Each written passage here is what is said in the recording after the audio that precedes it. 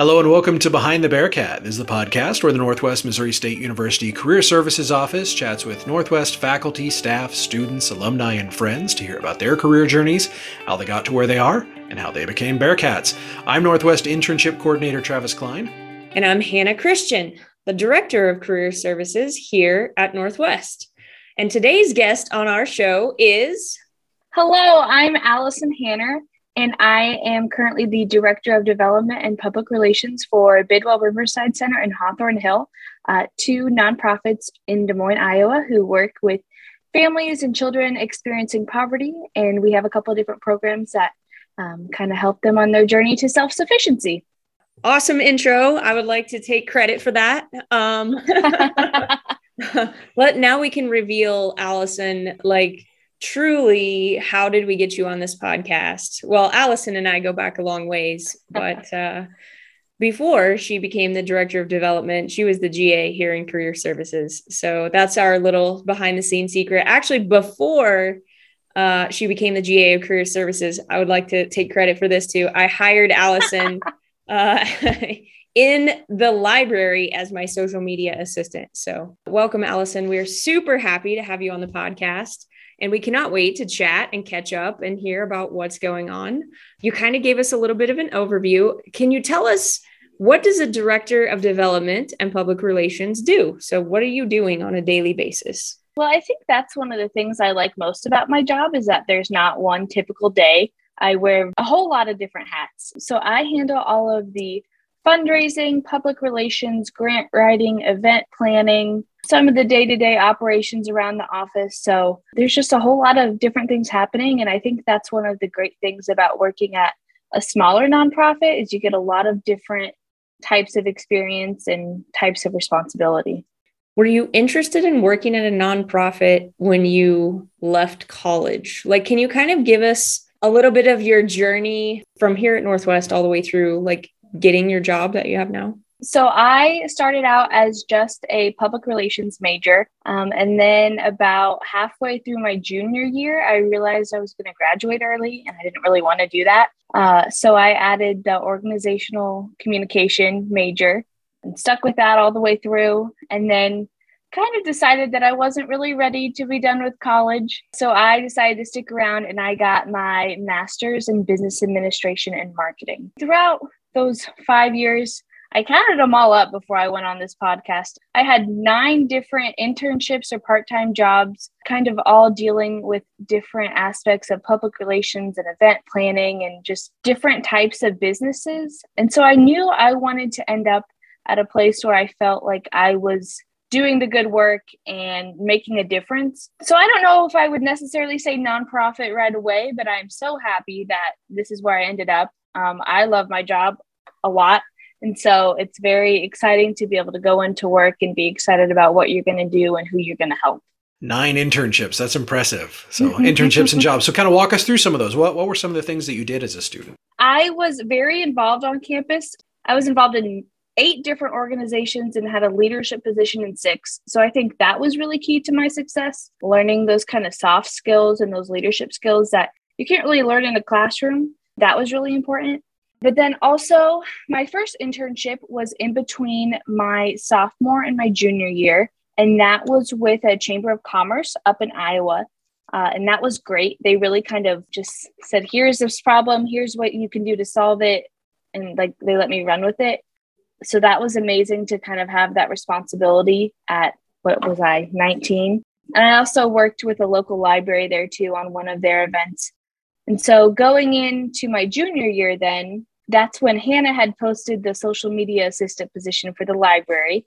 I think I walked in on the second day of school and introduced myself and shook her hand. And I was like, I would like this job. And then she brought me in for an interview and the rest is kind of history. Stellar portfolio, I might add, because Allison had documented, this is a key point, Allison had documented everything that she had done in those 2 previous positions. So she had graphics and it was a paper portfolio. I very, very much remember she had graphics, she had data on what she'd done. It was all put together. She was telling stories about how her experience, what she'd learned. So very impressive as far as putting together something that was marketing yourself, really, right? Yes. And that social media portfolio, I've never had to make for another job before, but I always include it on all of my application materials and it's on my LinkedIn.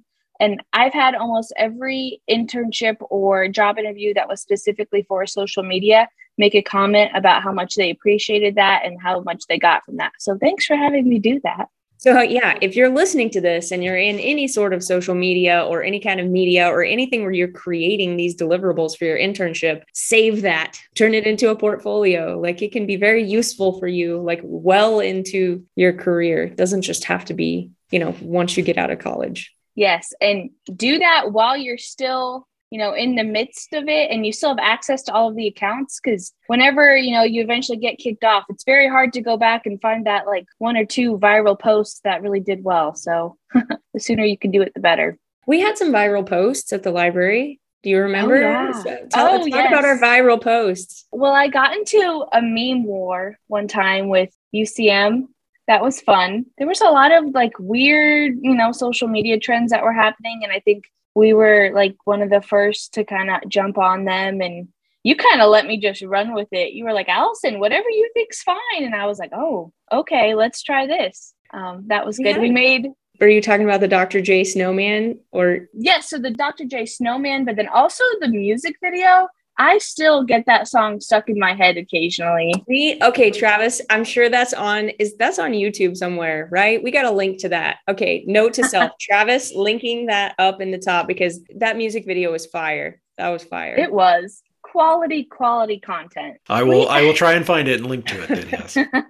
We were going forward. So social media assistant in the library. I kind of interrupted you. Go ahead.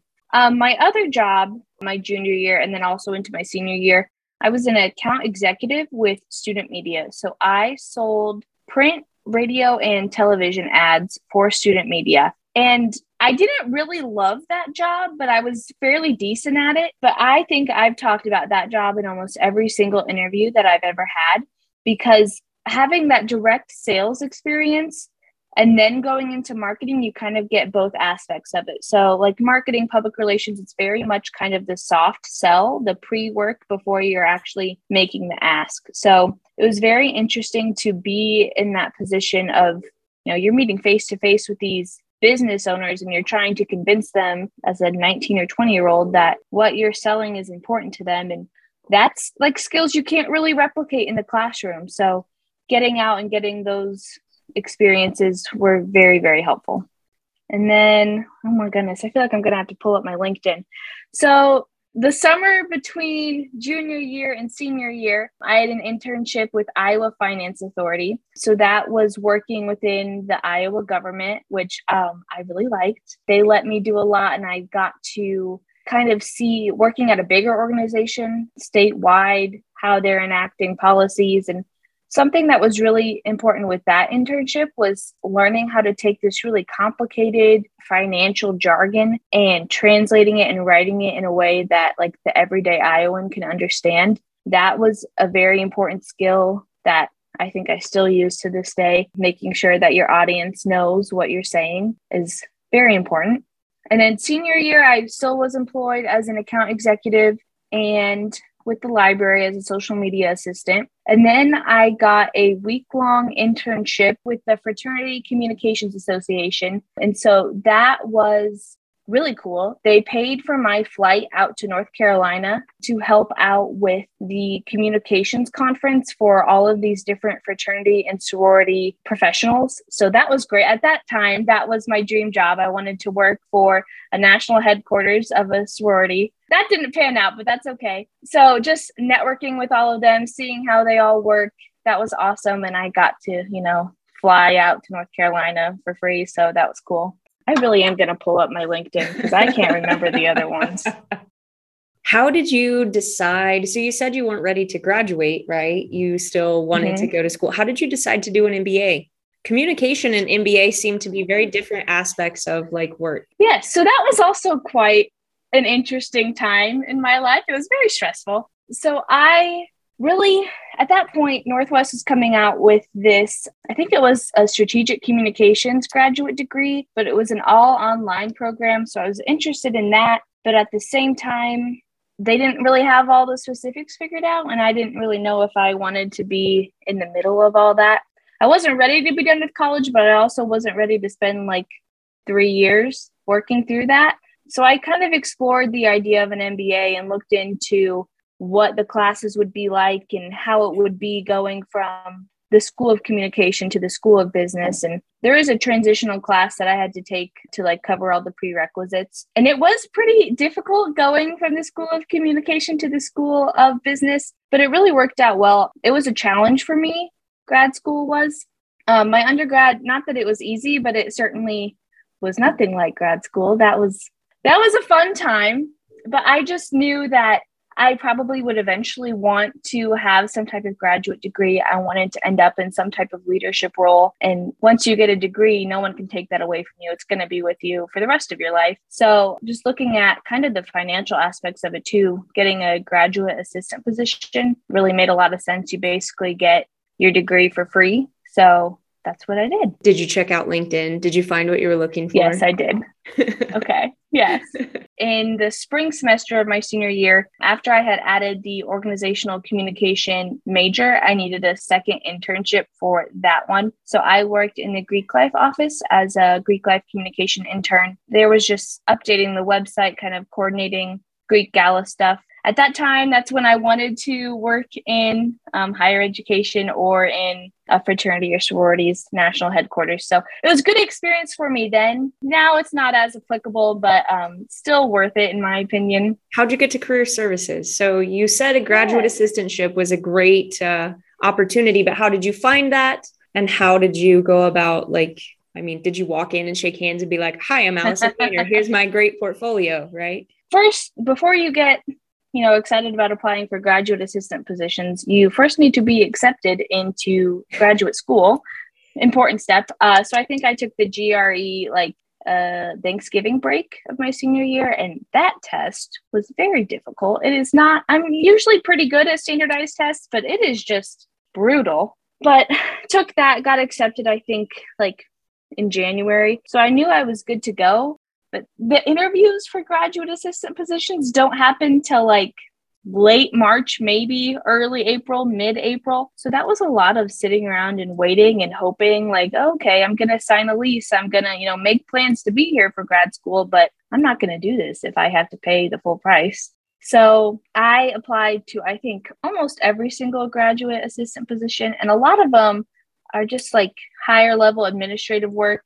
But what made me excited about career services was the fact that I would get to work with events and I would have some control over marketing and social media and stuff. So that really fell into what I wanted to do.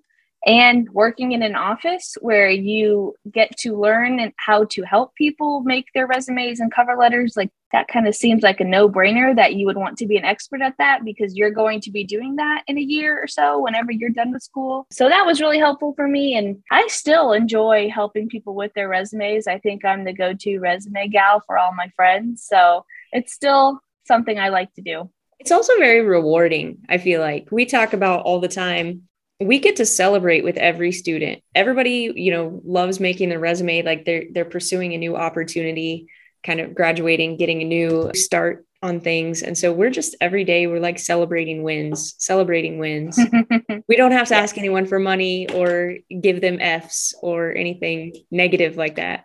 Yes, you're all the fun. And not only do we get to celebrate, we get to teach them how to celebrate themselves in the future, how to advocate for themselves, how to talk about their experience. That's a skill that you don't learn through life, but it's really important that you have to be able to say, I can do this. This experience taught me how to do that. Just in your answer to that question, you're telling us, all the things you learned that helped you get to where you are. And that's such an important skill that there's no class for that in college. And maybe we need to fix that in the future. But, I think that that's Travis, a really valuable thing. No, I don't have the master's. So. So how did you get to your current position? So I finished grad school in June. At that point in grad school, I had a part-time job waitressing and bartending. And so I stayed in Maryville. I subleased my current room and I stayed until August. And I just kind of enjoyed not, being in class and not working my butt off all the time. And that's when I was applying for jobs and I would take a couple days off and go up to Des Moines and interview like at 3 or 4 places and then come back down to Maryville and work. And it worked out really well because I had the time to put together these really nice applications that were well thought out. I wasn't trying to scramble to do it all at the end. That gets so stressful when you have finals and, you're approaching this major milestone in your life of graduating college and leaving all your friends behind. And it was awesome to be able to kind of like draw that process out. I may have drawn it out a little bit too far. I ended up having to move in with my parents for a month, and that was quite an experience, but that was really great for me. So I was pretty picky when I was interviewing. I knew what I was bringing to the table, and I had worked really hard to not be a typical entry-level candidate. And so there was a lot of interviews, which is great experience. I don't think you can ever interview too much, and just learning how to talk about yourself and how to interact with other people, all great experiences. So I wasn't looking specifically for nonprofit jobs, but I don't even remember where I saw this job at. I think probably Indeed. And at first I was a little scared because it's director of development and public relations. Like that doesn't sound like a typical entry-level job, but they were asking for 3 to 5 years of experience. And with all my internships and different things, I had 3 years of experience. So I qualified. And they brought me into interview and it went really well. And I really liked my boss, and there was a couple board members in on the interview too. And I really liked talking with them, and things kind of clicked. I wasn't as excited at first, but after about that first month, I was like, oh, this is something I want to do. I enjoy doing. And yeah, I love it. You talk about things clicking, right? So did they not click in your other interviews? I know you said you were picky, but what were some of the things maybe that helped you determine that this was the right position versus another position? A couple other interviews, it was kind of the culture I wasn't quite sure about. There was one in like really small town Iowa, and they took me on a tour of this manufacturing plant, and I was like, I just don't think that this is where I want to end up. This is just not going to go well for me. So that one was kind of an immediate no. I had another one where they talked about how for the first couple hours of every day, they just don't talk to their coworkers. They just sit and do data entry. And that was not my cup of tea at all. I'm like, I want to be able to talk to people. I want to be able to, be myself. And data entry is just never fun, no matter where you're at. But I think that one was also a temporary position that could maybe turn into a full-time position. So I didn't even really want to mess with that. And then another one, I was super excited about them. They were a company that I had been watching a long time. I had applied for internships there for both summers. And then the hiring manager had remembered me from one of those interviews. And I was really excited, but then kind of the way they handled the job offer kind of spoke volumes about the type of company they were and how they treat their employees. So I think I definitely dodged a bullet there. But that was kind of rough to go from being so excited about this specific company to kind of thinking, oh, they're not what I thought they were. And so it all worked out really well with Bidwell and Hawthorne Hill here. I always tell people, and I feel like you're one of the greatest examples of this, when you're in an interview, you are interviewing them as much as they are interviewing you. So you have just as much leverage. Ultimately, if they make you an offer, you're the one who holds all the cards, right? So it's your chance to ask questions, to find out about the culture, to find out about those things that, you thought you knew about this company, but maybe you really didn't know about them. We've had our share of candidates and we ask them at the end, do you have any questions for us? And often people don't have questions, or, they'll ask a couple of questions. This is the chance for you to ask 25 questions, really dig down into the meat and the heart of what's going on here. And so never take that for granted because, having those interviews and asking those questions is a huge part of the job search process, I think. Mm-hmm. I agree. And I think you were really smart too, to not be in a hurry. We see a lot of students who that graduation date's approaching, that they got to hit that line or else we got to move in with mom and dad. So I got to get a job. And then the interview becomes, I got to get 7 out of 10 questions right, or I won't pass and they won't hire me. You didn't do that to yourself. You gave yourself time.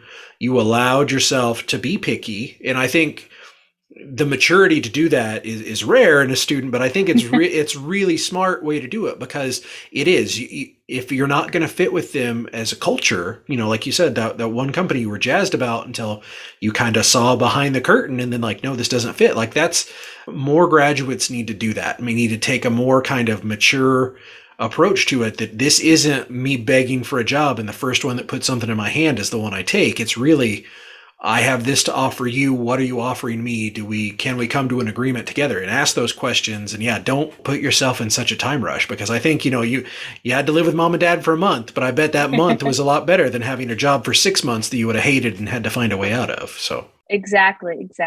And then had to go live with mom and dad for a year. Yes. And they are great. Yes, I know what they're probably going to listen to this, and I appreciate them, taking the time and letting me move back in. But yes, I agree. And just not putting that extra pressure on yourself on top of a already very, very stressful time when you're leaving college. If you have the financial means or the setup to be able to just hang out and live the college life for a couple extra months and take the time and put together really nice quality applications, I think it's so worth it.